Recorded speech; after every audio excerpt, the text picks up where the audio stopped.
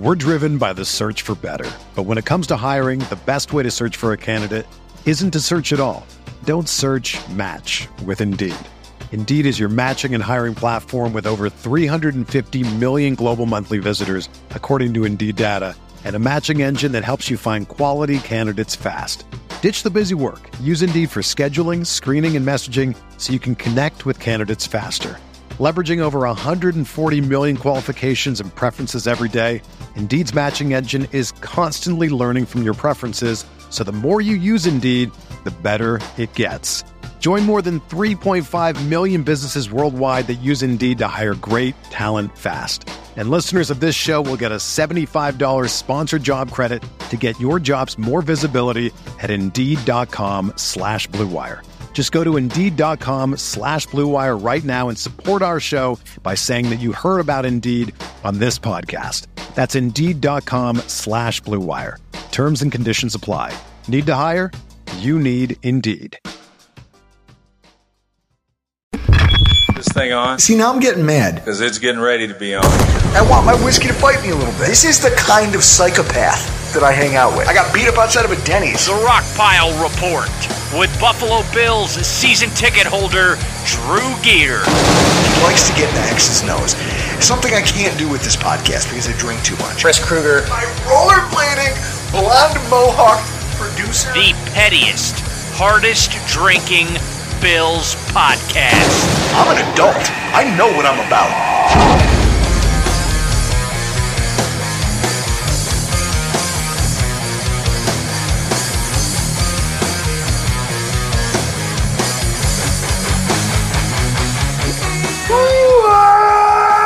Welcome, everybody, to another edition of the Rockpile Report podcast. I am your host, Bills season ticket holder Drew Geer. That's my producer, Chris Kruger. And Chris, we're sitting here in studio with only our third in-person guest ever, Mr. Hugo Carmona from Portugal. Third guest in the new studio. As we celebrate the fact that the Buffalo Bills have clinched the playoffs. And you know how we do that here on the Rockpile Report podcast? That's with Moosehead. Hugo, first of all, are you excited to have your first taste of Moosehead? Hell yeah! I love it. Here we go. Sir, I'll pop a top for you. Thank you very much. Chris, it was something. This weekend's experience at the game was something. I got to have both of you people. Cheers, Hugo. I got to have both of you at the stadium with me. Chris for the first time all season. Yeah, it's like somebody relapsing. It's like someone relapsing. Yeah, give me that hitter. I need the Bills home game. Guys, for those of you who haven't been following along to the hashtag Portuguese in Buffalo that's been trending, Hugo Carmona, Buffalo Bills fan from Portugal, of all places. And you come here in winter. Now, this isn't your first trip. You were here with us back in 2019. He attended the Cincinnati Bengals game and the New England Patriots game with us. And he decided that he wanted to come for his very first cold weather game. It's just incredible to think that you're here with us right here now, considering where all this started. I mean, first of all, why don't you say hi to our listeners and tell them how you became a Bills fan? Hello. And so basically, I was grilling some meat or fish, I don't know at the time.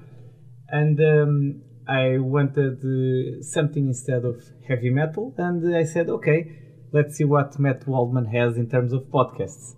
And at the time, he was talking about running backs with these guys from Rockpile Report. So, okay, let's just listen.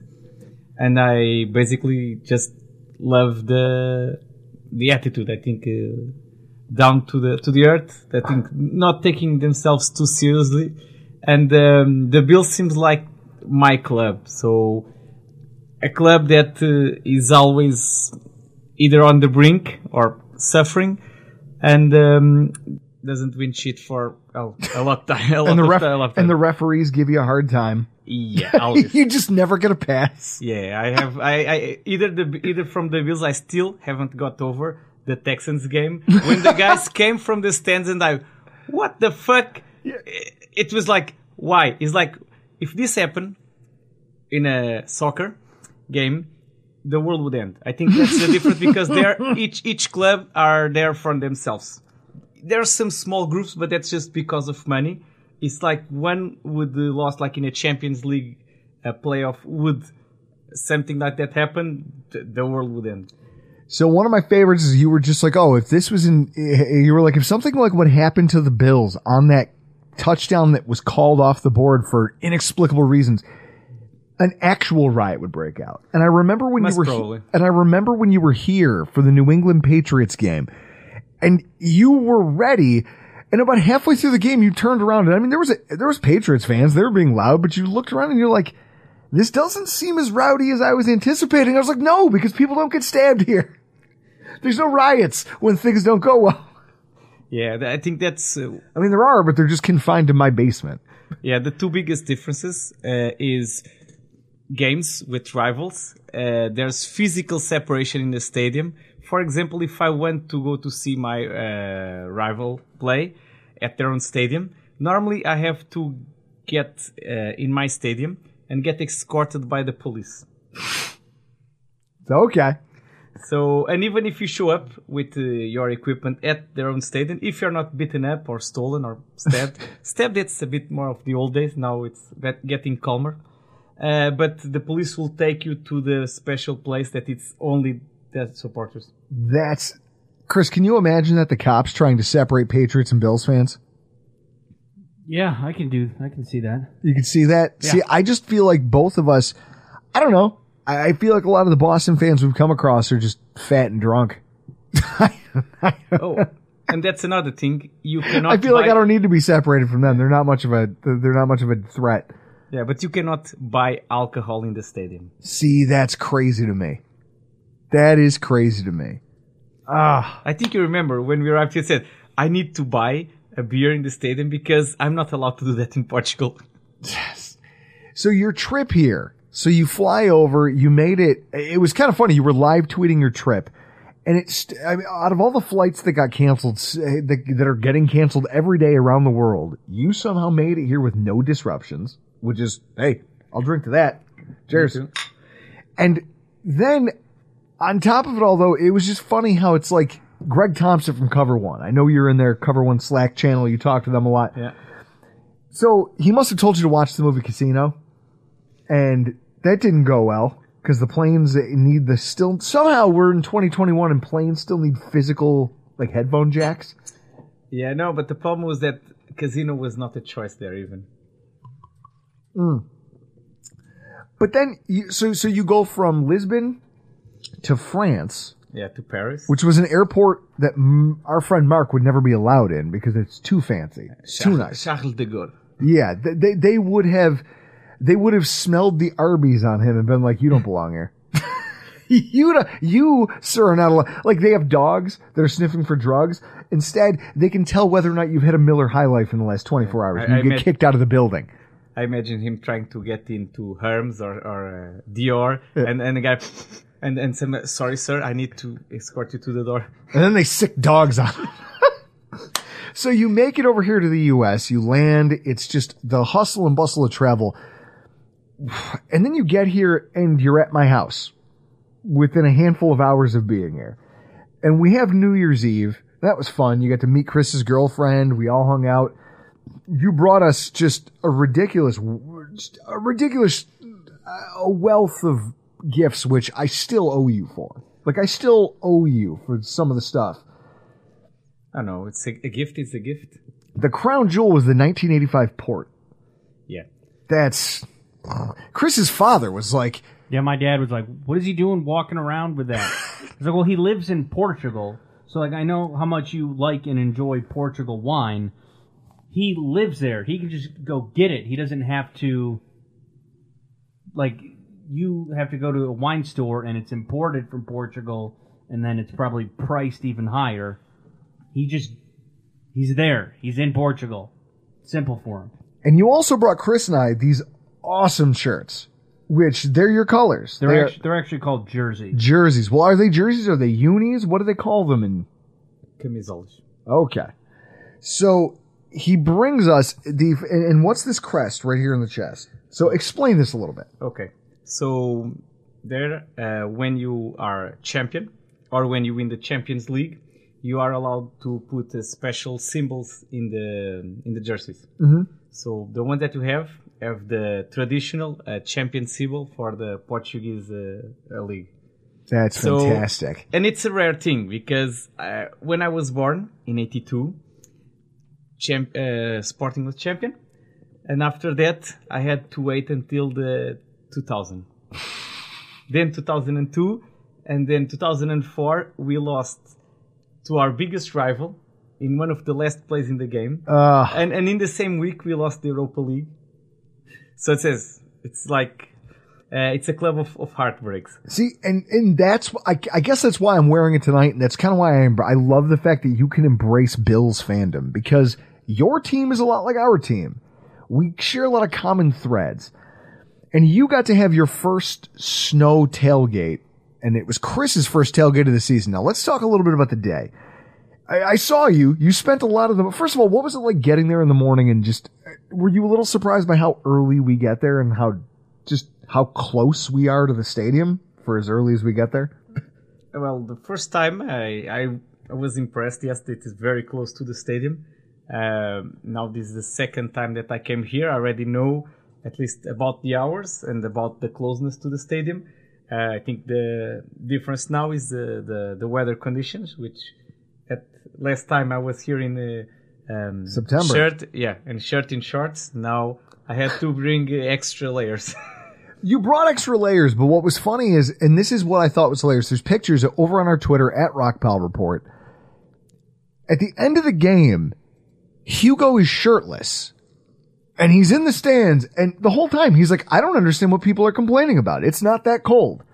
Hugo, can you explain what Moscow was like in comparison to what that was like here? I want them to hear it from your mouth. Okay, so Moscow was minus 24. And -4 centigrade? Centigrade.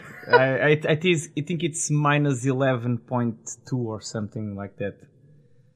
Jesus. Yeah, so basically, I think the difference is if you don't cover your extremities, like your ears or your nose, it starts hurting, and you probably lose, I don't know, after some hours. Yeah, and that in the end of that voyage, it started snowing, but real snowing. I think this was just a joke, because I would get in a museum, and when I would get out, it was like 3 or more meters of snow, and I was like, and someone would say, "Oh, this is Russia. You choose a side. Go left or go right. There will be an opening." I tried it, and actually there's an opening. So I just followed and hoped there was no... the snow didn't collapse and kill you? Yeah, Jesus Christ. See, Chris, further proof. Russia's a mess. Russia's a mess. In Russia, snowstorm drive you. Yeah. Actually, when I went to that museum, I almost got killed. See, I was there. I remember you saying the guards kept coming out just to check and see if you were still alive. No, but that was before. So I went to buy the ticket. They don't speak English, and they don't trust cell phones. So I had internet, Google Translate, but nothing. So we had to go by gestures and words that we could understand. So they went if I went to see everything or just the museum, and I said everything. So they point me to the side, and I go to the side. And there's these jeeps and all, and on a sign, and I now basically entered the door. And basically they were like Russian soldiers. Someone pulled a gun on me, and I just showed my ticket. Like, don't kill me, ticket. I'm here for the tour. Do not shoot me, I swear to God. Yeah. Basically, it was an old board that they forgot to take, and I almost got shot because of it. Oh, that's hilarious. See, now that's the most Russia story I've ever heard. Oh, do you know how it was solved? How? So the officer was a woman, start yelling to someone to take out the board, and then tell this guy with golden teeth and holding 2 jugs with some sort of liquid. I don't know if it was water, vodka, whatever.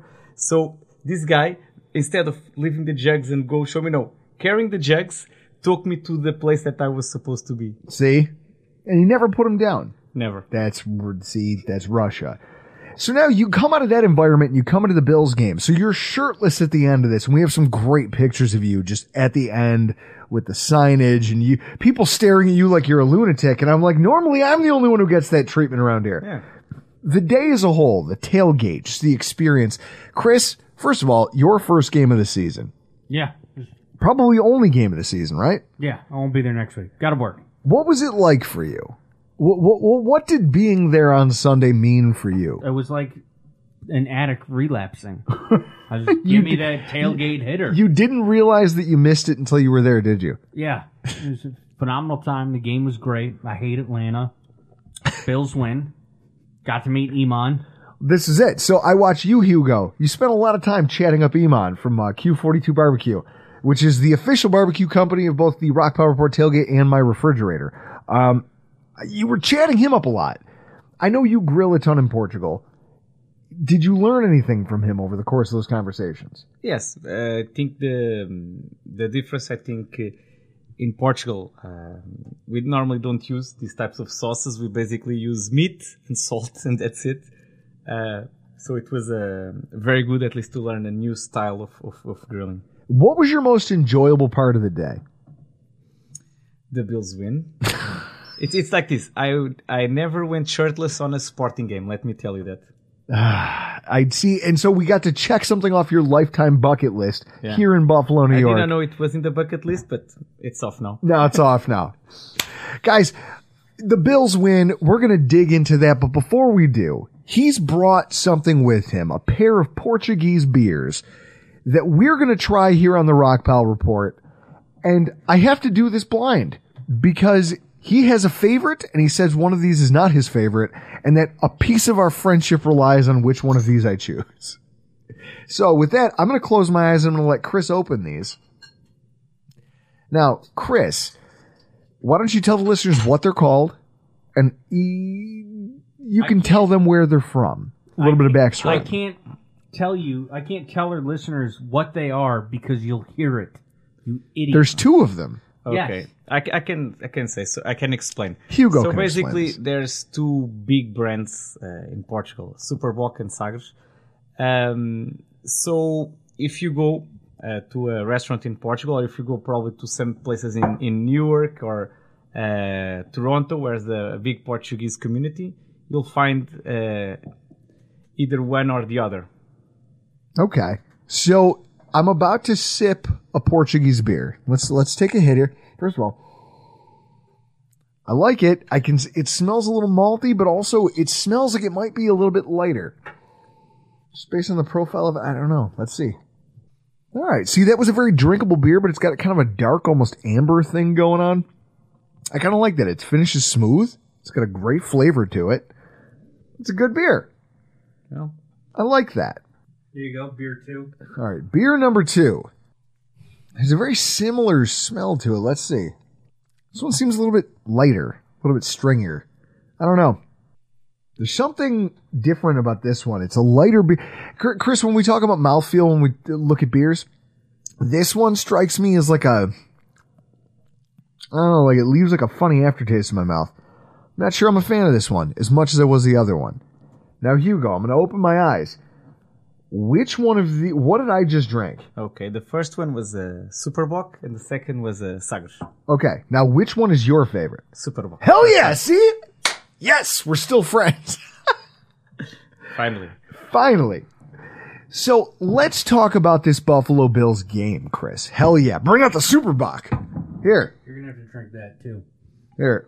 What? I already had some. I took a sip. Oh, I'm going to give Hugo the other half of that Superboc since it's one of his favorite beers from Portugal. Let's just jump into this. We've spent enough time talking. Now we've got Hugo here. He can help us give some insights. And our listeners, first of all, before we move on, your time here in Western New York, you've gone to 26 shirts. You're actually wearing one of the coolest shirts I've ever seen. I gotta go buy one. It's a Master of Puppets themed Mattel, Buffalo Bill shirt. It says Master of Process with a set of clapping hands over. Chris, that's one of the coolest shirts I've ever seen.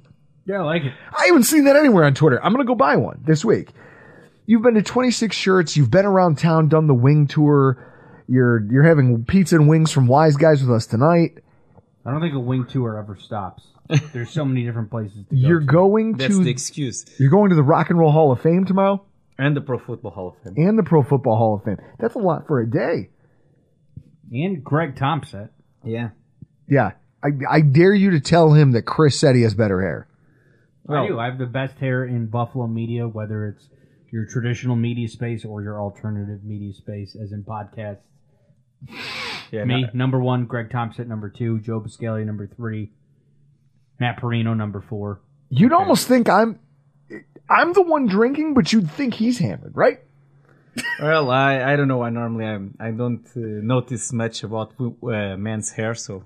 See, good on you, sir. See, good on you. But so you are going to take some time this week, explore the country, and you'll be back to see the next football game with us before you leave the country. Yeah, let's see if I don't have any more adventures, because they say that tomorrow night there's going to be a snowstorm. So. I can't wait. But so as far as this past weekend's adventure, Week 17 recap, the Bills 29, the Falcons 15. Here are your stats of the game.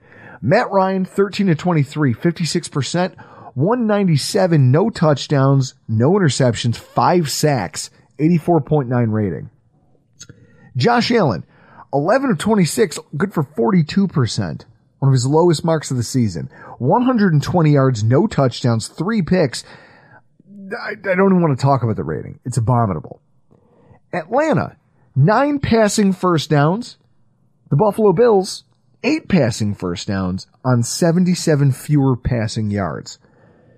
Wide receiver Gabe Davis, 3 for 3, 40 yards, 3 first downs, 100% catch to first down ratio. The Buffalo Bills, 233 yards and 4 rushing touchdowns. Devin Singletary, 102 yards after contact. Josh Allen, 81 yards after contact. 75% of all Bills rushing after contact. Bills' 3rd and 4th down conversions allowed. 1 of 7 on 3rd. 0 for 1 on 4th. Atlanta's second half offense. 24 plays, 2 drives of 12 yards, 83 total yards for the half, and 0 points. The first thing I want to talk about when it comes to recapping this game, being in the stadium, Hugo, you were there and it happened right in front of us. What went through your mind when you saw Stevenson fumble the ball for a safety in our own end zone? Here we go again. Here we go, because you're like, I'm used to this. Well, I know that the Bills are the strongest team in that regard, and even if they actually did some mistakes, we will probably win. But you never know. Every given Sunday, as they say. It had to be frustrating to be like, wait a minute, what's happening? Why is the ball? Wait. And I remember you just looked at me, and I was like, I was already shaking my head. I'm like, this is Buffalo Bills football. Chris, when the play happened, what was your first thought? Which play is this? The Stevenson fumble that ended up in our end zone right in front of us. Well, clearly it was Ryan Sullivan's fault. Everyone knows that. Because he's been rooting for him for so long. Because he's Stevenson Stan account. I think you might have even tweeted it. I did. I let him know that safety was his fault. Well, this is the problem. Everybody has a complaint with this guy. In what little sports podcasting I actually listened to over the course of between yesterday and the John Fina show. Out of all the podcasts that I'll listen to before I do my own show, I like listening to Fina. Because Fina, I don't know, he brings something a little bit different to the table. I mean, Hugo, you're a fan of that show. Yeah. Okay. He brings something different that I know I don't have to worry about it changing my view of the game or my view of things because it's unique. And his approach to this is unique because he's a former player. There's no way I can crib what he's bringing to the table in terms of conversation. So I'm never worried that it's going to change how we would do this. And I think it's why I like him. And it's just interesting. I listen to that and I see all the comments that they're reading. And then there was this, I dropped some peanuts on my ride into work and I was too slow and I couldn't cut off the radio before they started taking callers. And 2 of the callers, back to back, had nothing but complaints about Marquez Stevenson. Oh, the return situation. I get it. We're all fired up, but I need everybody to take a deep breath and say it with me. Chris? Goose Fraba. See, now Hugo, Say it once, see if it doesn't make you feel better. Goose frab. Do you feel a little bit better? Yeah. There might be some complaints about Stevenson's vision, which is warranted. I mean, you asked me the question. You were like, why does he just keep running into crowds of people? It's like, well, yeah, that's probably not best. It's maybe a little problematic. He doesn't have a feel yet for how lanes develop. But listen, there's a difference here. Kick return versus punt return. Punt return, you actually have to watch the ball into your hands and then run. Kick return, you get time, you see it coming, your blockers are set, and then the ball gets kicked and you can watch it. It's a whole different animal. There's fewer moving parts. I give him, based on his youth, a little bit of a pass. I do. Because I think that when you return punts and kicks at the collegiate level, those guys are so, like, in the NFL, there are special teamers who were starters on their collegiate teams, who were star players that are now just special teamers, and they're just happy to be here. But they're the most athletic people you've ever seen. So those windows you used to utilize get smaller. Yeah. Didn't also Stevenson only return kicks in college? Yeah, he was only a kick returner. He was never a punt returner. So, see, look, I love the fact that you know that. So what happens is you run into a situation where you've got a kid who's learning how to do this one thing kind of on the fly. He had an injury-shortened season. He's getting thrown into the mix because McKenzie had that one fumble. And all of a sudden people go, well, he's terrible too. And this kick return situation's a problem. First of all, it's a feel thing that you hope he gets a handle on. But the way some people talk about it, you'd think he was worthless. Oh, he's not worthless. I think with the Patriots, he did a very good job. I actually forgot about... I should have tuned into WGR to get the full Buffalo experience, especially since Andre Roberts scored a touchdown. Yeah, no, you should have, just to see my frustration. Like when I make the jokes about how like I almost had to bite my steering wheel, you'd understand within 20 minutes why I get so angry about this. Because here's the reality. McKenzie, right? He had his kick return and punt return duties taken away from him. Despite not having returned kicks in a number of games, today he is still ranked as the 7th in league kick return average at 24.3 yards per return. Stevenson averages just below him at 23.6. If he had the reps to qualify for tracking in terms of, like Chris, you remember when Corey Bojorquez had so few punts that he almost didn't like qualify for stats? Yeah. Okay. Stevenson's in that same boat because he didn't really get a look until the Saints game. So he's so far behind, he doesn't have the reps to qualify for stats. But if he did, he would also be ranked 10th in the NFL for kick return average at 23.6. That's something everybody has to be able to get behind, right? Yeah.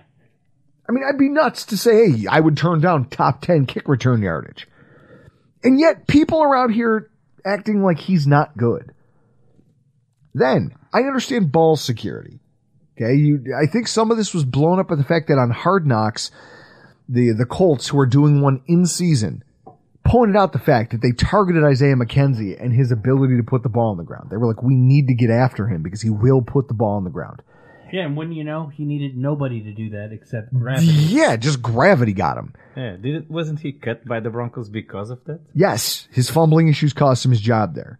So, I understand why people would look at that and go, it's a glaring liability and anybody would be better. Again, here's a little dose of truth. McKenzie has 2 fumbles on the season and only one of them has been lost. That one in the Indy game. Stevenson, 2 fumbles on the season. One during Atlanta that he picked up himself and ran for another 10 yards. And this one that got lost against Atlanta. And 1 touchdown that didn't count. Yeah. And yet, the guy that everybody seems to have in their head, like, everybody who has an opinion on this, who they're looking at, Andre Roberts, our former returner who everyone thinks is the gold standard for returning, he's got 2 fumbles on the season. and lost one against Cleveland, a game that the Houston Texans were winning. And then that fumble set them up for a score that ultimately put the game away. Who's more... Wait, it happens! Our returner situation isn't nearly as dire as everybody's trying to make it out to be. Because when you look around the NFL, not only are we still fielding a top 10 return units, high-level veteran options are making the same mistakes that our guys did. It's just that we don't feel those mistakes because they're not happening to us. And they're cheaper. And and this is it. We have youth on our side. I say, look, Andre Roberts is old. You look at the guys who are leading the NFL in kick return yards, they're old, and they're making the same mistakes our guys are. At least these guys could get better. They could grow, they could adapt. I'll take that over the alternative, right? Yeah, and I think also, from what I remember, that Andre Roberts, when he was called at least to be a receiver, not very good. Not very good. Look at Isaiah McKenzie. He almost, Chris, did he or did he not, much to your disappointment, almost win us almost single-handedly win us the New England game? Yeah, okay, you did it once. Repeat it. Okay, but my point is that Andre Roberts was useless as a receiver. I think our situation right now with potential returners on this roster is pretty damn good. And we all just need to accept the fact that they're not perfect, but they're not terrible by any stretch of the imagination. Now, speaking of fundamentals, this game was a wet dream for anybody who's ever played offensive line, coached offensive line, or just likes watching big uglies knock people around. Because our rushing attack came out of nowhere. Resurgence. It's the first time we've really seen it, I think, the way they envisioned it for all of 2021 and 22. I mean, that's got to be one of the game's biggest stories, right? Yeah. Okay? After deriding the Bills' love affair with rushing the ball all season, we all bitched about it, we all complained about it. We finally had a day where it was the reason we won the football game. It paced our offense. And not a moment too soon, because, as the stats at the top of the show, throwing the ball was not going well for Buffalo. We're driven by the search for better. But when it comes to hiring, the best way to search for a candidate isn't to search at all. Don't search, match with Indeed. Indeed is your matching and hiring platform with over 350 million global monthly visitors, according to Indeed data, and a matching engine that helps you find quality candidates fast. Ditch the busy work. Use Indeed for scheduling, screening, and messaging so you can connect with candidates faster. Leveraging over 140 million qualifications and preferences every day, Indeed's matching engine is constantly learning from your preferences, so the more you use Indeed, the better it gets. Join more than 3.5 million businesses worldwide that use Indeed to hire great talent fast. And listeners of this show will get a $75 sponsored job credit to get your jobs more visibility at Indeed.com/Blue Wire. Just go to Indeed.com/Blue Wire right now and support our show by saying that you heard about Indeed on this podcast. That's Indeed.com/Blue Wire. Terms and conditions apply. Need to hire? You need Indeed. Yeah, actually, I think it was on Joe Marino's podcast. Did you listen today? Lockdown Bills? Yeah. That some caller asked the question, and I think there's stats to back it up, that Josh at Holmes tries to be the hero, probably. And Cowboy football? A bit. Well, no, and they've referred to that. And you and I were talking about it at the stands, Hugo. 4 drops in those first couple drives. And we were like, oh, why can't anyone make a play for Josh? Well, I'll tell you what. I mean, Knox, Singletary, Davis, and Diggs all had drops, right? Not Davis. The beginning of Knox, the game. Singletary, I can't think of who the third one was here, but somebody had a drop in there. There was 4. Did you mention Beasley? No, that was Beasley. Yes, Beasley. That was a very tough catch. It was. Well, and here's why. I go back with sober eyeballs and I rewatched that game yesterday. And I say to myself, I'm watching Diggs walk off the field after that one drop, just shaking his hands out. Josh hit him with an absolute piss missile. And So for as much as I'm over here going, everyone needs to step up and do more for Josh, Josh was a part of the problem on Sunday. Sometimes in these scenarios, specifically in the cold, I think, he doesn't realize that he needs to take a little bit off that pass. True. Playing soccer in cold weather, the cold ball is much... Yeah. You have to pass it, even in soccer, when you're doing it with your feet, you have to pass it differently. Because it can't be received as well when you make a pass. Yeah, it's harder to kick, and when you get hit by it, because in soccer you have to sometimes do a barrier. Yeah. Yeah. So God. I can't even imagine lining up in the cold and just taking a soccer ball to the... Oh, God. That's it. See, this is, again... Actually, if you're thinking about that, I think there's a tournament, I think it is in South Africa, named after a goalkeeper that got shots with such strength in that area that he died. Oh my God. Chris, moment of silence. Jesus Christ. It's a barbaric game, and they think football's barbaric. Jesus Christ. Oh. So this is the thing I know. When Beasley got here, Chris, he used to talk about how Josh Allen spent most of his first season trying to put the ball through him instead of throwing it to him. And it took him a while to kind of figure out how to take a smidge off. I feel like he's still having those same problems in these moments.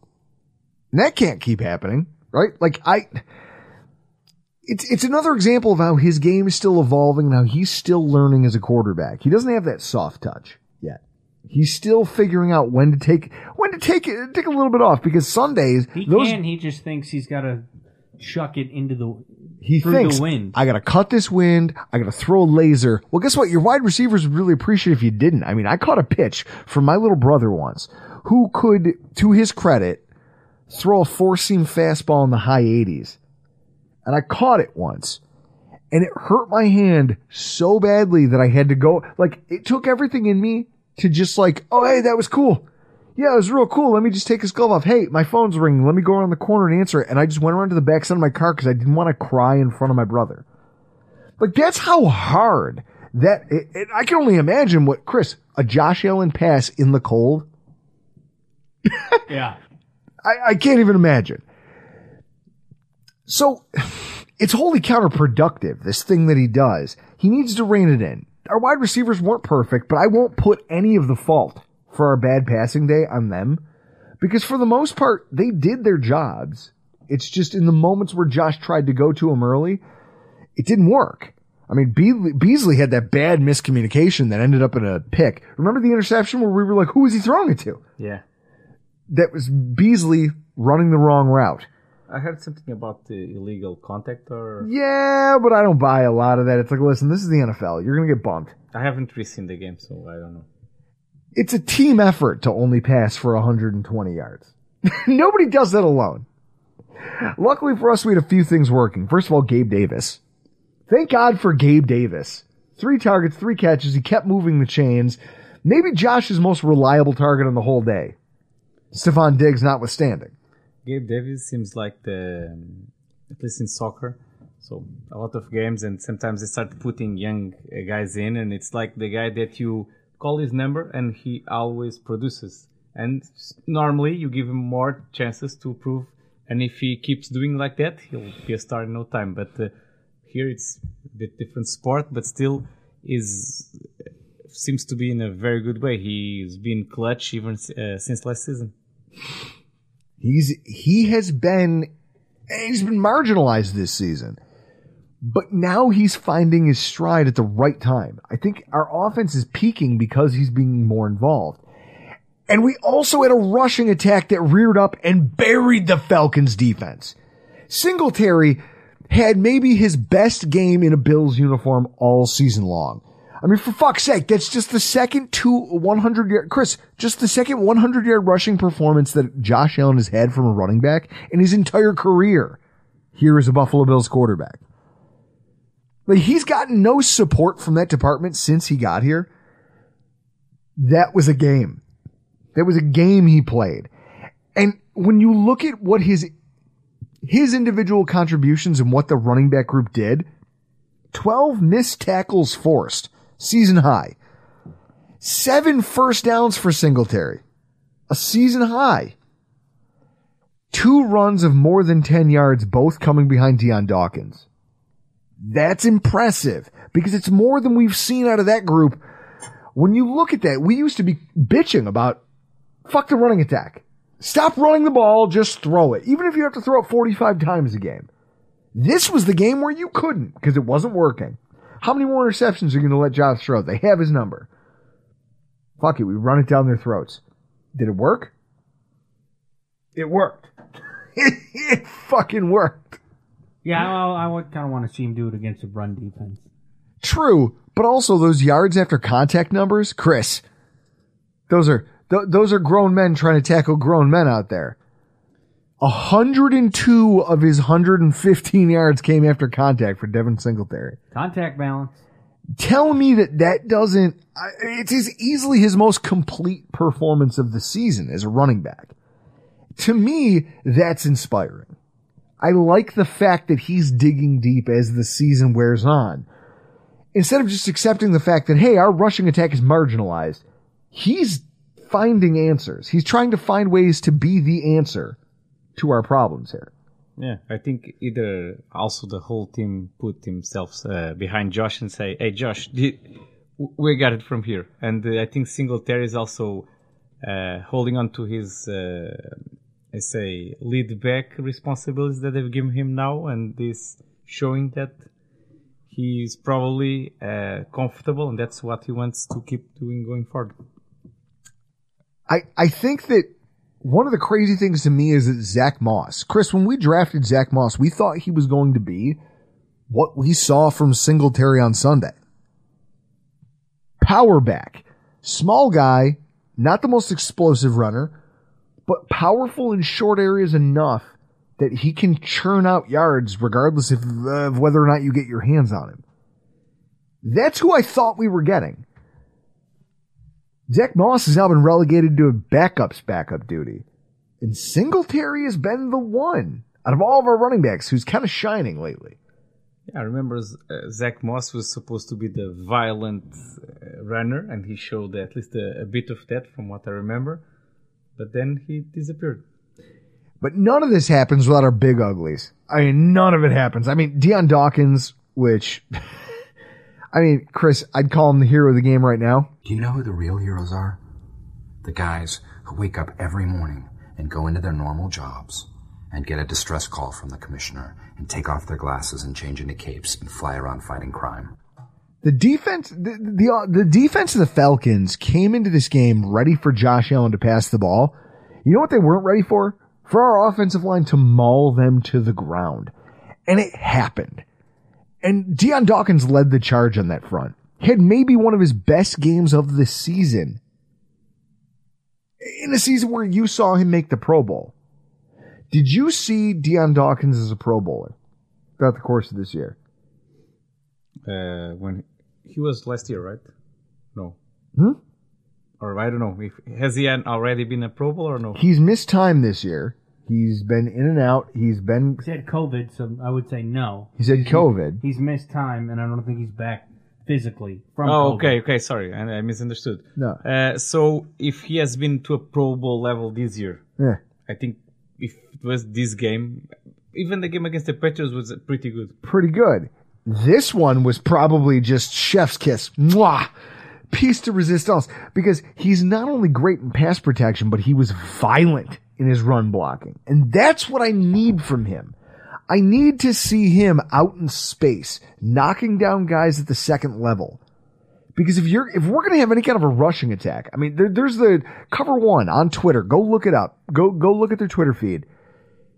There's a play where Dawkins just takes this poor defensive back and just throws him out of the way. As Singletary comes running by. And that guy didn't stand a chance. And Dawkins didn't give a shit. I love it. That's what... He is my hero of the game because he paced our offensive line and they followed suit. I mean, Mitch Morse. Mitch Morse is a guy who we've been looking at all season as kind of being up and down, almost sometimes invisible. Like, you're not a difference maker for this football team. He looked more fluid in this rewatch that I've seen him in a couple weeks. Springy, almost. It's almost like he got younger. I don't know how, but he looked more energetic in this game than I've seen him in a long time. Spencer Brown! Our man, Spencer Brown! Solid in almost every phase of the game. 2 pressures, no sacks, despite a scary moment. Do you remember that? When he went down and he was laying there? I grabbed you by the jacket, Hugo, and I was like, I swear to I just involuntarily, I started shaking you a little bit. Turns out he just had the wind knocked out of him. Yeah, that's it. Just wind knocked out of him. Then he got up and started talking shit and went back to the side. Back to normal. He's not just, I don't know, I think he's proved. This game cemented that he is starting right tackle material in the NFL. Not just his athleticism, but his developing awareness is what I love. On Allen's big run in the third quarter, it's 3rd and 3 on what would go on to be another Singletary touchdown. He had not only the wherewithal to help Darrell Williams, like he's in space. Nobody rushed him. So he's out there waiting for the delayed blitz, and then he looks over and sees that Darrell Williams is still locked up with his man and goes, fuck it, we're gonna finish him. And just comes over and crushes the guy. Then he realizes Josh is still in the pocket and goes, okay, time's up. We gotta go. And he bugs out and starts blocking at the second level. Takes out a linebacker and gets in the face of a cornerback and paves the way for a 14-yard gain for Josh Allen. Just stellar awareness. Stellar awareness. I love this guy. I love when the offensive linemen go find work.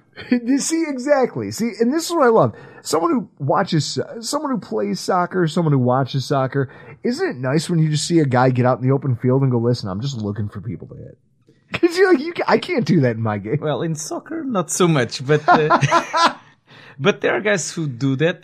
But yeah, it's nice. Yeah, I think that physical part that in the last few years has been taken out of the game by the rules. I think it's the only part of the game that you can still be physical. Yeah, and so it's nice to know that we have a rookie who's got a mean streak and also has some awareness and how to do it and do it well. Like Chris, we talk about how he's the highest RAS score since Taylor Lewan. Now, we talked about that in the offseason. He showed that. He showed that I've got the chops to get. Josh Allen ran for 14 yards. Spencer Brown ran for 19. He would have kept, if Josh Allen could have kept going and didn't get caught, Spencer Brown was going to keep blocking. He would have kept blocking people down to the goal line if it had mattered. And so it's nice to know that these guys have developed to that level. Now all of a sudden, and Darrell Williams was great, right? He didn't give up, he didn't provide much in the rushing department, but he gave Allen time. He was one of our best pass protectors. It was just a day for our offensive line, and our running backs responded. And then our defense closed things out. You'd be remiss if you didn't talk about the job that the defense did in the second half. Now, in the first half, you can't blame them. Turnovers. Josh Allen throws that pick in our end zone. That was like on our half of the field. That was the one we very clearly saw, and we were just like, what the hell? He threw it right to the safety. Well, Beasley was supposed to be there, and he ran the wrong route. Whatever. Okay. So they get a field goal out of that. Now it's 15-14, and you're losing going into halftime. And you were going to leave with 10 minutes to go in the fourth if we weren't winning. I was apoplectic. Oh, no, I told everybody, I go, listen, when the fourth quarter rolls around, if we're not winning, I'm going to storm out of this piece. And Hugo's laughing at me. He's like, I'm getting to see it. Because, and also, I stay out until the end of the game. So what I love is, Hugo, so in that moment, the Bills are losing, halftime rolls around. Was I pleasant to be around? Well, folks, it's. I got the real taste of your nastiness sometimes in games. In the Patriots game that I went to see, if you remember. Yeah, oh no, yeah, you know, you see, you already understood what you were getting into. At the time, it was good because. To buy the tickets, it was very easy because they were like all the tickets behind you were available. Yeah, that's not a shock, is it? No. Chris, are you shocked to hear that all of the seats surrounding us were empty? No. Probably my fault. No, I put that on. Nobody wanted to come because it was snowing and cold. So the defense closes this game out after, I'm telling you, the second half was something. I don't even know what to make of it. I mean, remember last week, Chris, we were talking about how the Falcons roster was just a bunch of chocolate. It was like your chocolate chip cookie analogy. Yeah. Okay. What if I had one, not even a bag of chocolate chips? What if I said, hey, make cookies, but here's half a bag? That'd be tough. That's what the Falcons roster is. They've got a few tentpole players, nice pieces, and everybody else in between is pretty awful. Over and over again on Sunday, you saw it. And it was nowhere more glaring than on the offensive line. The right guard, Chris Lindstrom. Left tackle, Jake Matthews. Strong performances. They were the things that worked on the offensive line. But everything around him was crap. The rookie, Jalen Mayfield. Single-digit pass protection rating. Is that possible? Apparently. He got an 8. Second-year right tackle, Caleb McGarry allowed 4 pressures and 2 sacks. Their center was okay when they ran the ball, but if they asked him to pass protect, he got abused by Harrison Phillips and Ed Oliver. Just absolutely abused. They were a sieve. And we were on the right side of what was a hot mess for Atlanta. And the numbers that we put up on defense were what you would expect to see from a good defensive line against a really bad one. Harrison Phillips, guy not known for his pass rush. Okay? 6 pressures, a sack, a fumble recovery, and a tackle for loss. Mario Addison, he chips in 2 pressures and a sack against that right tackle, but Greg Rousseau finishes the game as our highest rated defensive lineman. 3 solo tackles, 3 pressures, a sack, a tackle for loss, and the strip sack that sparked our second touchdown drive of the game. We love to see it. Greg Rousseau was an animal in this game. That's the type of game you drafted him for. And he's a rookie and he's still learning, which is why he's disappeared for chunks of the season. You know, everyone's like, oh, well, he's a first round pick. He should be out there. What do you want? He's not TJ Watt. Nobody is. He's not a Bosa. He's not a, but what he is he's solid. And that's why you don't notice him, because he's not a glaring weakness. You'd notice him more if he was getting beaten. Yeah. And in our scheme, I think it's a bit different. I don't know much about X's and O's. Mm-hmm. But I got, at least from what I see, that our scheme is also different. So we don't tend to go with speed rushers.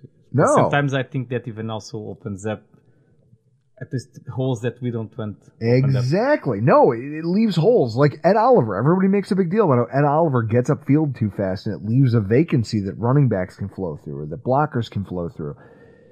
Greg Rousseau commands his space. And in this game, he did it well and ate that right tackle's lunch. I love it. I love it. And Ed Oliver handled the interior of the offensive line. 3 solo run stops, 2 pressures, and a sack of his own. Cordero Patterson. Like, here's evidence that everything they were doing was good. Cordero Patterson's trying to rush to Jerry Hughes' side of the field. Jerry Hughes, you never heard his name called, really, during the game. But when they tried to rush to his side of the field off left tackle and left guard, finished with -7 yards on 3 carries. Because Hughes collapsed the tackle. And even though Matthews got him, we have too many more. We have horses and you don't. And guys got there to clean up the plays. That's it. I mean, Cordero Patterson's a guy who had a resurgent season. Fantasy football owners know that. And yet, he had nowhere to go anytime they tried to put the ball in his hands. Because we were collapsing their offensive line from all sides. All of that domination up front led to the Bills linebackers being able to cover in space. Being able to do all the nice things that we know that they can do. Tremaine Edmonds, yeah, that tackle, it was in front of us. It was where it's like, oh, it's on the goal line. Tremaine Edmonds has him. Oh, and he gets driven back 3 yards into the end. You're like, damn it, you're 6'5", 255. How do you get driven back? I don't know. I don't know. But at the same time, it is what it is. He is what he is. But for the majority of the game, our front seven commanded things. And in that second half, they really crushed them. And here's where you know it stands out, and here's how you know that that's real. Matt Ryan has been actually pretty good as a deep passer. Gage, their receiver Gage, has actually done really well on deep passes. We were talking about it last week. This week, they didn't even really get to attempt any deep shots, and when they did, it did not go well. They're 3 of 8 in passes of over 10 air yards. No touchdowns. And if you take away the catch and run by Kyle Pitts, that one broken play that went for like 61 yards, you take that out, they have less than 30 total yards on passes of more than 10 yards through the air. Our defense has been unbelievable this year. Unbelievable. And I just think it's impressive to see how they were able to suppress everything that the Falcons wanted to do in the second half. I mean, it literally got to a point. And look at this. The Bills, at the top of the show, I read off some figures about Atlanta's second half offense. That's a byproduct of our defense clamping down when it matters. They held the Falcons to just 9 minutes of possession in the second half. The Falcons only had the ball. It's a 30-minute half of football, and you had it for 9 minutes. That's completely, how you say, you're in control. Yeah, you controlled that game. That's not crazy. They held another football team down and essentially said, you don't get to do anything. Why? Because we're the Buffalo Bills. It's a credit to the job Frazier and McDermott have done in IDing game plans mid-game and just flipping the script. It's a big part of the reason why, despite giving up more than 20 points 7 times this season, despite having games like that one against Tampa Bay, where they scored, 23 in the first, 21 or 24 in the first half? I think, yeah. We are still number 2 in opponents' second half points per game. Well, second best in the NFL next to New England. Tampa didn't score much against us in the second half. No, because when you show us your offense and you show us what you want to do, we take the second half and we just take everything away. And that doesn't matter whether we have a Trey White, doesn't matter whether we have a Joey Bosa or a premier pass rusher. That's it. We take what we want from you in the second half when we recognize what it is you're trying to do on defense or on offense. It's enough that on any given Sunday, like the Tampa game showed us, you're always in the fight. No matter how badly things go on offense. Yeah, but if it's too tight, the refs may get us. They get us. And I'll tell you what. We need to make sure that it's on our hands and not on the refs. Well, Chris, you want to talk about penalties? How about that call on Lane Clark? Chris, what do you think about that? The call on Matt Ryan. Because a lot was made out of this. It was probably one of the biggest stories to come out of this game. I didn't know that sliding forward also meant you gave yourself up. I guess that was a change last year. I wasn't included on the email for it. I just assumed if you were baseball sliding, then you're down there, diving forward until you're touched, which the ball was over the line when he got touched, but as soon as you gave yourself up, going forward. Well, I don't understand much about this, but wouldn't probably that's why they change, I don't know. Like if I am a quarterback and I start to slide and I keep going until someone touches me and they cannot touch me in the wrong way or flags flow up, maybe they change because they change it all around just because of the standard baseball slide. What's his face that used to play for us? Kiko Alonso and Joe Flacco. Yes. They don't want shit like that happening. No. I remember. Didn't Heineke, or I don't know what's his name, Washington? Taylor Heineke. Didn't he did something like that in and lost the game because he slid instead of going forward? Yeah. No, that's 100%. That happened. Now, Chris, here's where this becomes important, though. The rule is the rule, but that wasn't the biggest issue from this. The biggest issue was Lane Clark. Remember how we talked about how over-officious this guy was? Yeah. From the Jaguars game, what an asshole he was. Well, here's what happens. Matt Ryan slides and thinks he has the touchdown. So because he has the touchdown, he gets up and starts talking shit. And then he gets flagged for taunting. And then they determined that he was actually, you didn't score the touchdown. And oh, by the way, that taunting you did, yeah, it doesn't come after it's not on the kickoff now. Still counts. It still counts. Apparently he allegedly told Poyer that, are you embarrassed? Oh. Allegedly. Okay. Well, I'm guessing that he's not known to be probably an athlete. Yo, well, who's embarrassed now? Flack. Who's embarrassed now, Matt Ryan? Old son of a bitch. I have a bet that's still going, Chris. Flacco and Matt Ryan bet. Flacco and Matt Ryan bet. It still exists because neither one of them have retired over who would have the better career. It's been going on since they're... Chris, at this point, who's had the better career? Joe Flacco. Is it rings? Rings plays a huge part of it. Of course, right? Yeah. He won the show. If Matt Ryan couldn't have blown away a 28-3 lead, things would be different. Well, I'll tell you what. Does Matt Ryan play defense? Put this one in his Hall of Shame. You lost a game for your football team by talking shit when you didn't actually score a touchdown. I'm sorry. That's the rule. People might not like it, but they've been calling taunting on ridiculous stuff all year. That's the rule. It's the way it's been enforced. Don't act surprised when it comes back and bites you in the ass. Like what? I don't agree with it, right? I hate the taunting rule. I think it's stupid. I think the new enforcement of this is one of the dumber things I've seen in sports because you're taking emotion out of what's an emotional sport. In soccer, I don't know. Can you get more than one taunting per? Well, that was what I said. Imagine if you guys got yellow carded. You were telling me on New Year's Eve that you got yellow carded all the time. Yeah, but he goes, "Yeah, I get a lot of yellow cards." No. I was saying I don't get yellow cards. It was funny that guys get yellow cards against me because I would win the ball and then I would be just and they'd cheat you. They would cut my legs off. Okay, so. Here's the thing. Imagine if they cut your legs out and you get up and you go, ha-ha, and then they give you a yellow card. Yeah. That would be frustrating, right? There's some frustration, yeah. This is all stupid. Yeah. It's all stupid. But it's like... But it's the rule, and it's the way they've been marshaling the rule all year, so nobody can get angry that Matt Ryan's like, oh, I don't think that was right, and blah, blah, blah, blah, blah. You know what they've been calling. You've seen it in your own games. So why did you think you could do it? I think he thought I got the touchdown, 15 more yards. Yeah! I don't care. It's going to look cool. And that's it. He was like, I'm going to talk a little shit. And listen, I'm a shit talker. I'm a braggart. So in that moment, I'd do the same thing, except it sucks that he didn't actually score. That's the heartbreaker here.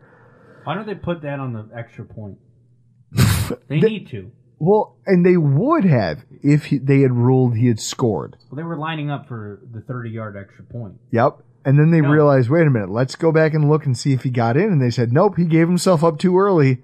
I'm just talking in a general sense. I always see it applied on the kickoff. Why wouldn't you just apply it to the extra point and make that harder? That's true. Because if you get in... Rule change! Yeah. Lobby the NFL. Let's just say it's a tight game and you get in to tie...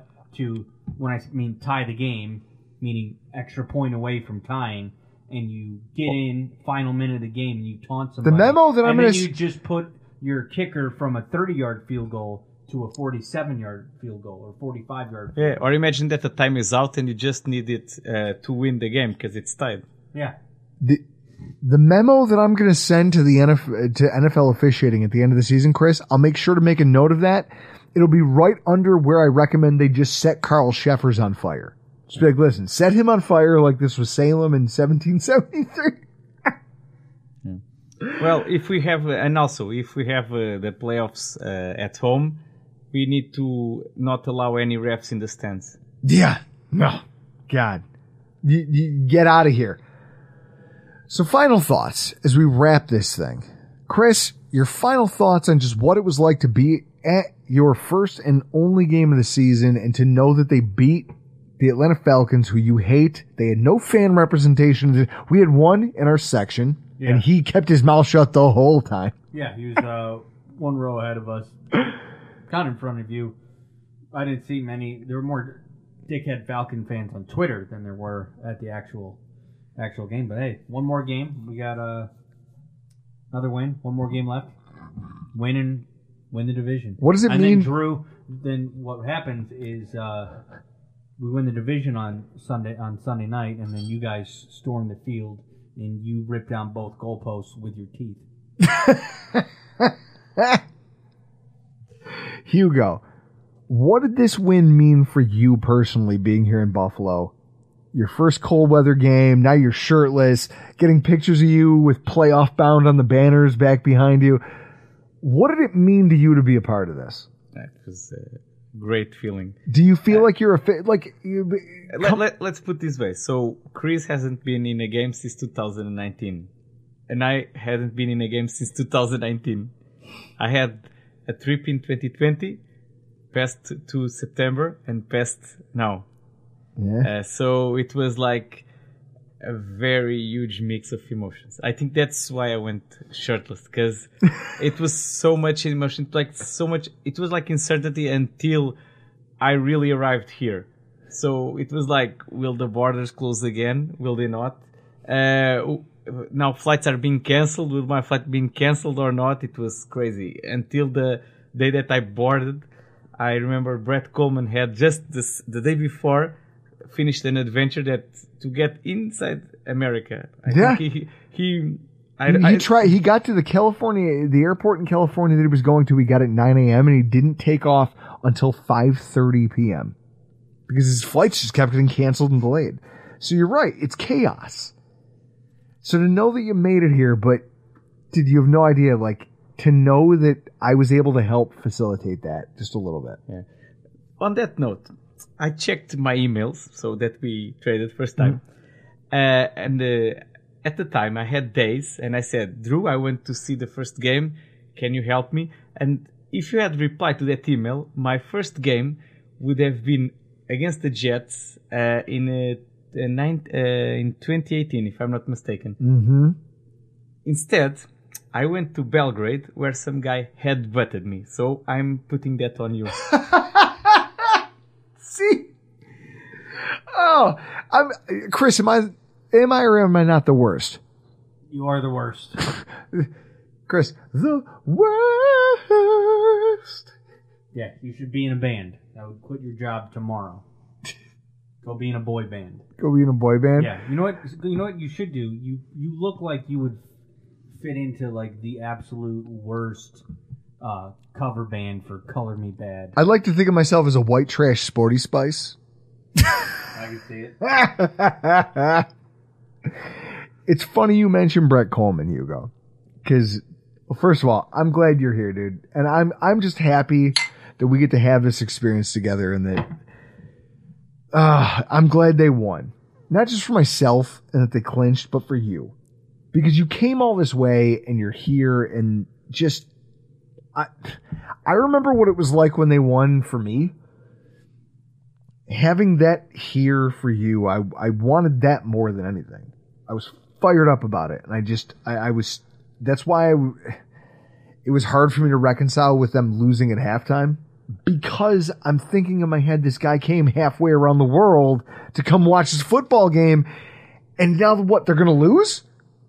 No, that's not how this goes. They can't do this. Now I have no control over that. None of us do.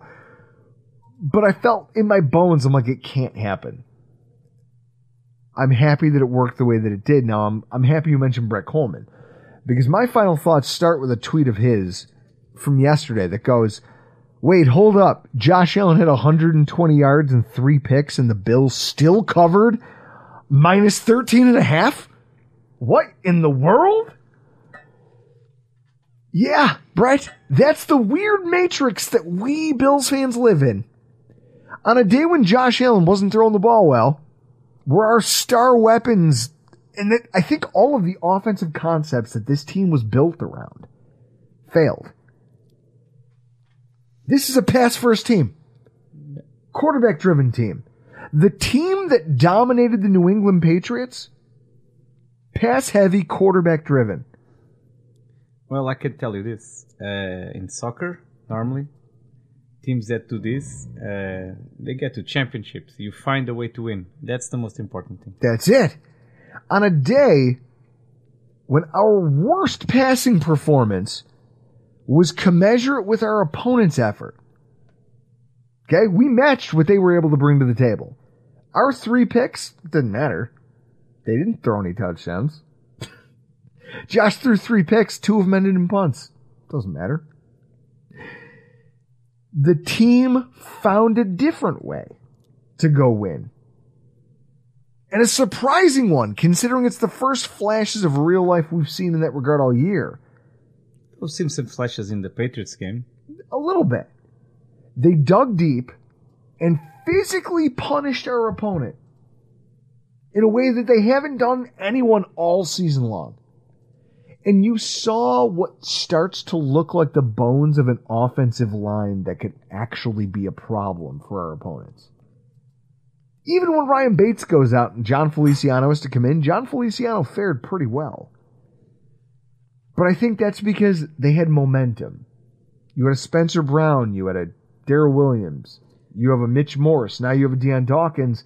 You have one hole left on this offensive line, whereas before, earlier in the season, we were putting out Cody Ford. We were putting out God knows who. We were shuffling people around trying to figure out how the world should work. Yeah, I always heard that if you have one hole in the offensive line, you can mask it, but if you have more than that, it makes it trickier. Yeah, and you saw that. They dug deep, pummeled our opponent, and they did what was required to win the day. I don't know, but didn't help also having what some people suggested in the beginning of the season with Spencer Brown, but now it's Tommy Doyle. Having the jumbo tight end, or I don't know how they call it. When we lost Lee Smith, well, it doesn't matter. We've got another left tackle that we can roll out there, and he's a big boy. He can block. He's all of a sudden becoming what we used to think of Bakker. He's becoming that guy. Hey, we can plug him in here. We can plug him in here. We can shift him around and do different things. That's the mark of a good, maybe even a great football team. And that's where we are, even if some of the performances that we've had this season have left us forgetting that. One of the biggest takeaways I have from this game, and I have it written down on my phone. I got to pull it up because I did it during the game. Yeah, so you're also interested in your phone a lot. Yeah. Fantasy football. Well, fantasy football because I won a lot of money this weekend on fantasy football. Also, I met my uncle's friend, my estranged uncle's friend, and ended up talking to him on the phone, and I reconnected with him, which is weird. But also, because I was taking notes in the game, and here's what I came up with. When Sean McDermott got here, playoff caliber, right? That was the mantra that this team adopted. It was what we decided we wanted to be. They've been that in every season that Sean McDermott has been here. 2017. 2018. 6-10, but you finished strong. You got that young kid up to speed, and you were winning out to end the season. Outside of that 2018 season, Sean McDermott has been a winning playoff caliber head coach. Yeah. I don't know why he hasn't won a Coach of the Year. At least 2 of the seasons, what he did, for me, it was more than enough to be one Coach of the Year. And when you consider that he, 2018, had the rawest rookie quarterback. Remember? He's the one who was 10,000 pass reps behind Baker Mayfield. They were like, he's so far behind developmentally. It'll take him forever to catch up to all these other quarterbacks. Now, he's surpassed pretty much all of his draft class. All. He went into that season with a roster that looked like it was purchased at Goodwill. Yeah, I think... I still today, I don't know what happened, because if you look at it, it was crazy. It's like the offensive line, the receivers. I think it's as you said, it was like the. Chris, remember me cussing out Charles Clay? Oh yeah. You lazy mother! Lean forward and get that first down, you piece of shit. Like, I remember cussing him out on the regular because he was terrible and he was supposed to be one of the weapons. Kelvin Benjamin, who ate his way out of the NFL. Look. And then he came out of that 2018 season and has taken the Bills on a ride. Playoff appearance after playoff appearance after playoff appearance. Now he joins Marv Levy as the only coach in franchise history besides him to win 10 consecutive games in 3 consecutive years. Yeah, and I don't see that 10 plus games in 3 years. Yeah, I don't see that stopping in the near future. We're lucky to have him. We're lucky to have Sean McDermott. For all you people who don't like him, we are lucky to have him. And what he's done for this football team and the culture he's built, it's real. You can no longer deny that this, because I remember people used to go, the process, it's a shtick. It's not a shtick if you get people who believe in it. If you get people who believe in it, it's called a mantra. And when the mantra takes hold, yeah. That's right now. You are wearing again one of the coolest shirts, Master of Process, and it's him clapping over this Metallica shirt with all these football players. I love it. I gotta go buy one of these shirts. But that's what he is, and we are so lucky to have him here in Buffalo. And then I want to look at a tweet real quick because usually this is where I'd wrap it, but my thoughts leaving this weekend. A tweet by Dan Lavoie on Twitter. Dan R. Lavoie. He goes, weird stats. Here we go. Josh Allen, from 2018 to 2020, eight fourth quarter comebacks, which was third most in the NFL, 11 game-winning drives, which was fourth most. Allen in 2021, 0 comebacks and 0 game-winning drives. The Bills are 0-5 in one-score games this year. Every win has been by 12 or more points. Those stats they're not just weird. Some of you might see them as damning. I see them as inspiring.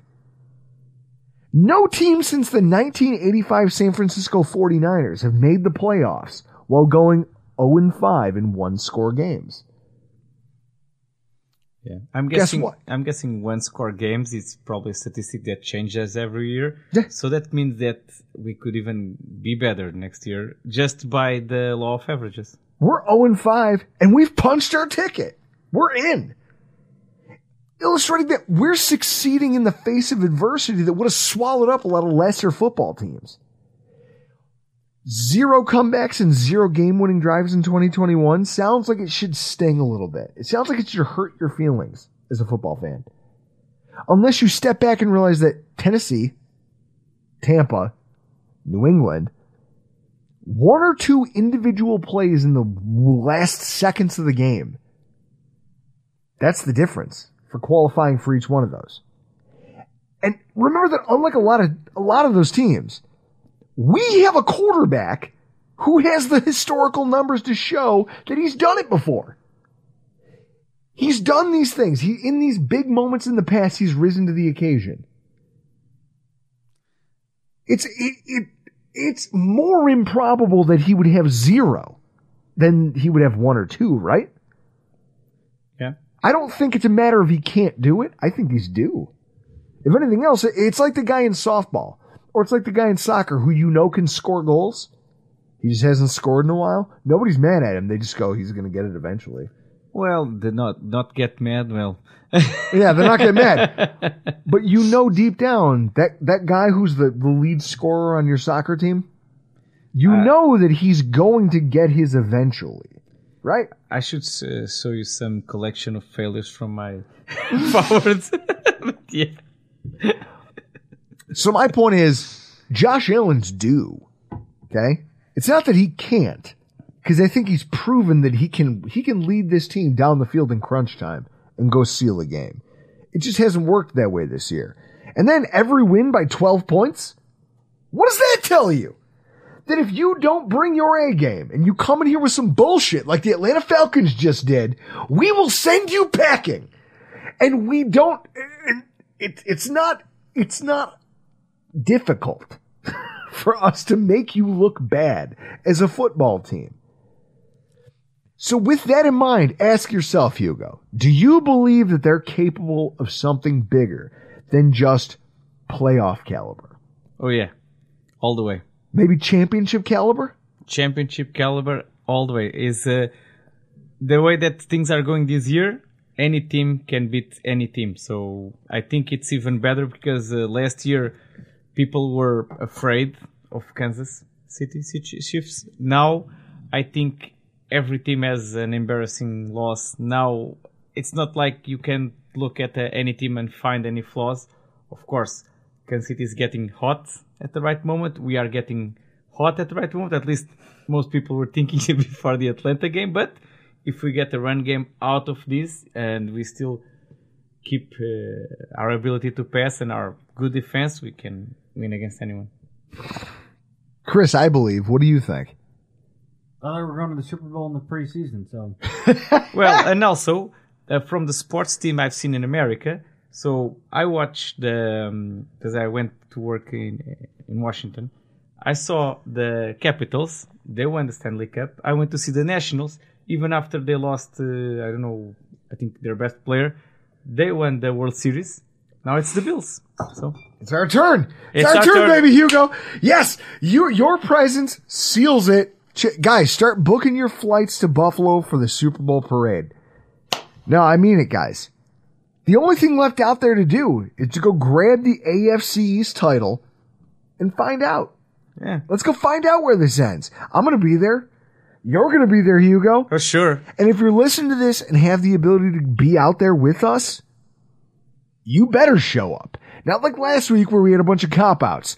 I want to hear everybody out there loud and proud. Come see us at the tailgate, 5330 Big Tree Road, over in the mud lot.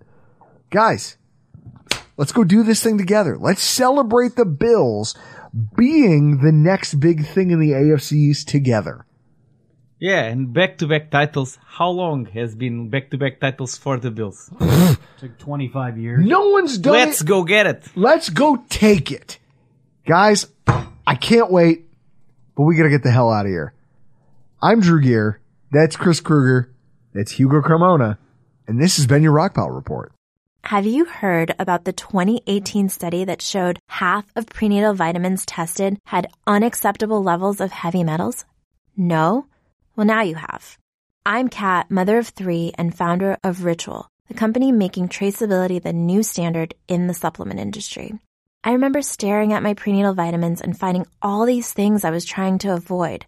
High amounts of heavy metals, synthetic colorants, and unnecessary ingredients. So, at 4 months pregnant, I quit my job and started Ritual because I believe that all women deserve to know what they're putting in their bodies and why. I'm so proud of our prenatal vitamin. The ingredients are 100% traceable, it's third-party tested for microbes and heavy metals, and recently received the Purity Award from the Clean Label Project.